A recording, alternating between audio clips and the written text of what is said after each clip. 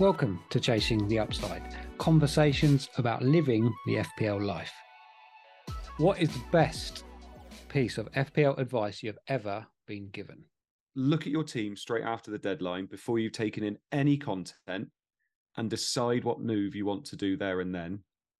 Then wait a week when all the content you've seen, everything, and then see how you feel about that move that you were going to make, because that initial move is probably your gut and your brains and everything else saying that is the one that makes sense.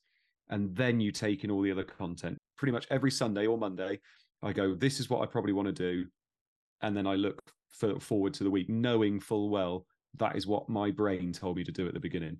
You need to put yourself in a position to get lucky without putting yourself in a position to get screwed, basically. And if you can do that more often than not, then, you know, when Foden scores a hat trick or Foden scores two, cool, you got lucky. But look, you picked a good player and a good opportunity with a good fixture, and, you know, you put yourself in that position to get lucky. You didn't just get lucky. You made a conscious decision to get there.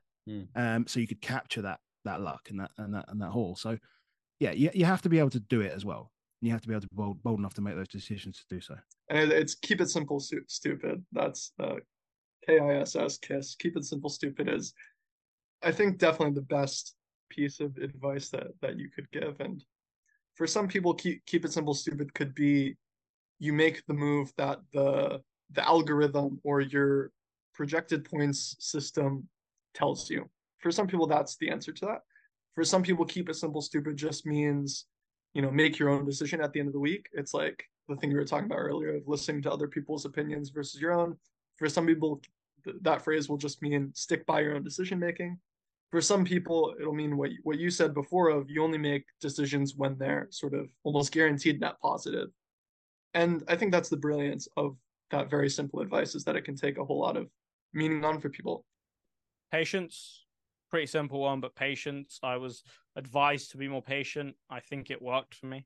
So yeah, I would say just being a bit more patient. And before we wrap up, how does that work with aggression though? Because you're quite an aggressive manager. Yeah, it's more so like understanding when to time that aggression. You can't just be aggressive all over the place and constantly do it. You have to understand the timing, and I think getting a better look into patience kind of allowed me to do that.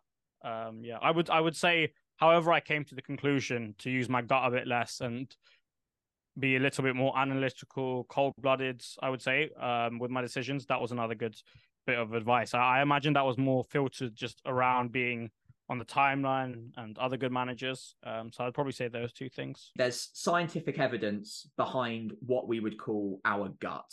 And our gut is effectively what our experience of a situation or scenario is telling us. So as we hinted at earlier on in the podcast, the more experienced you are in any given field, the more accurate your intuition becomes based on seemingly intangible factors that you might not even be consciously aware of even. Therefore, if you have been studying and tracking football or FPL for a number of years, if you're really into the game, then it's actually quite likely that your intuition or gut is actually your greatest ally. So processing and interpreting information and supplying you with an intelligent answer, i.e. your gut feeling on something, without you actually even being consciously aware of why this decision makes the most sense. So that's why when I'm stuck and it's a true 50-50 call, I'll follow my gut.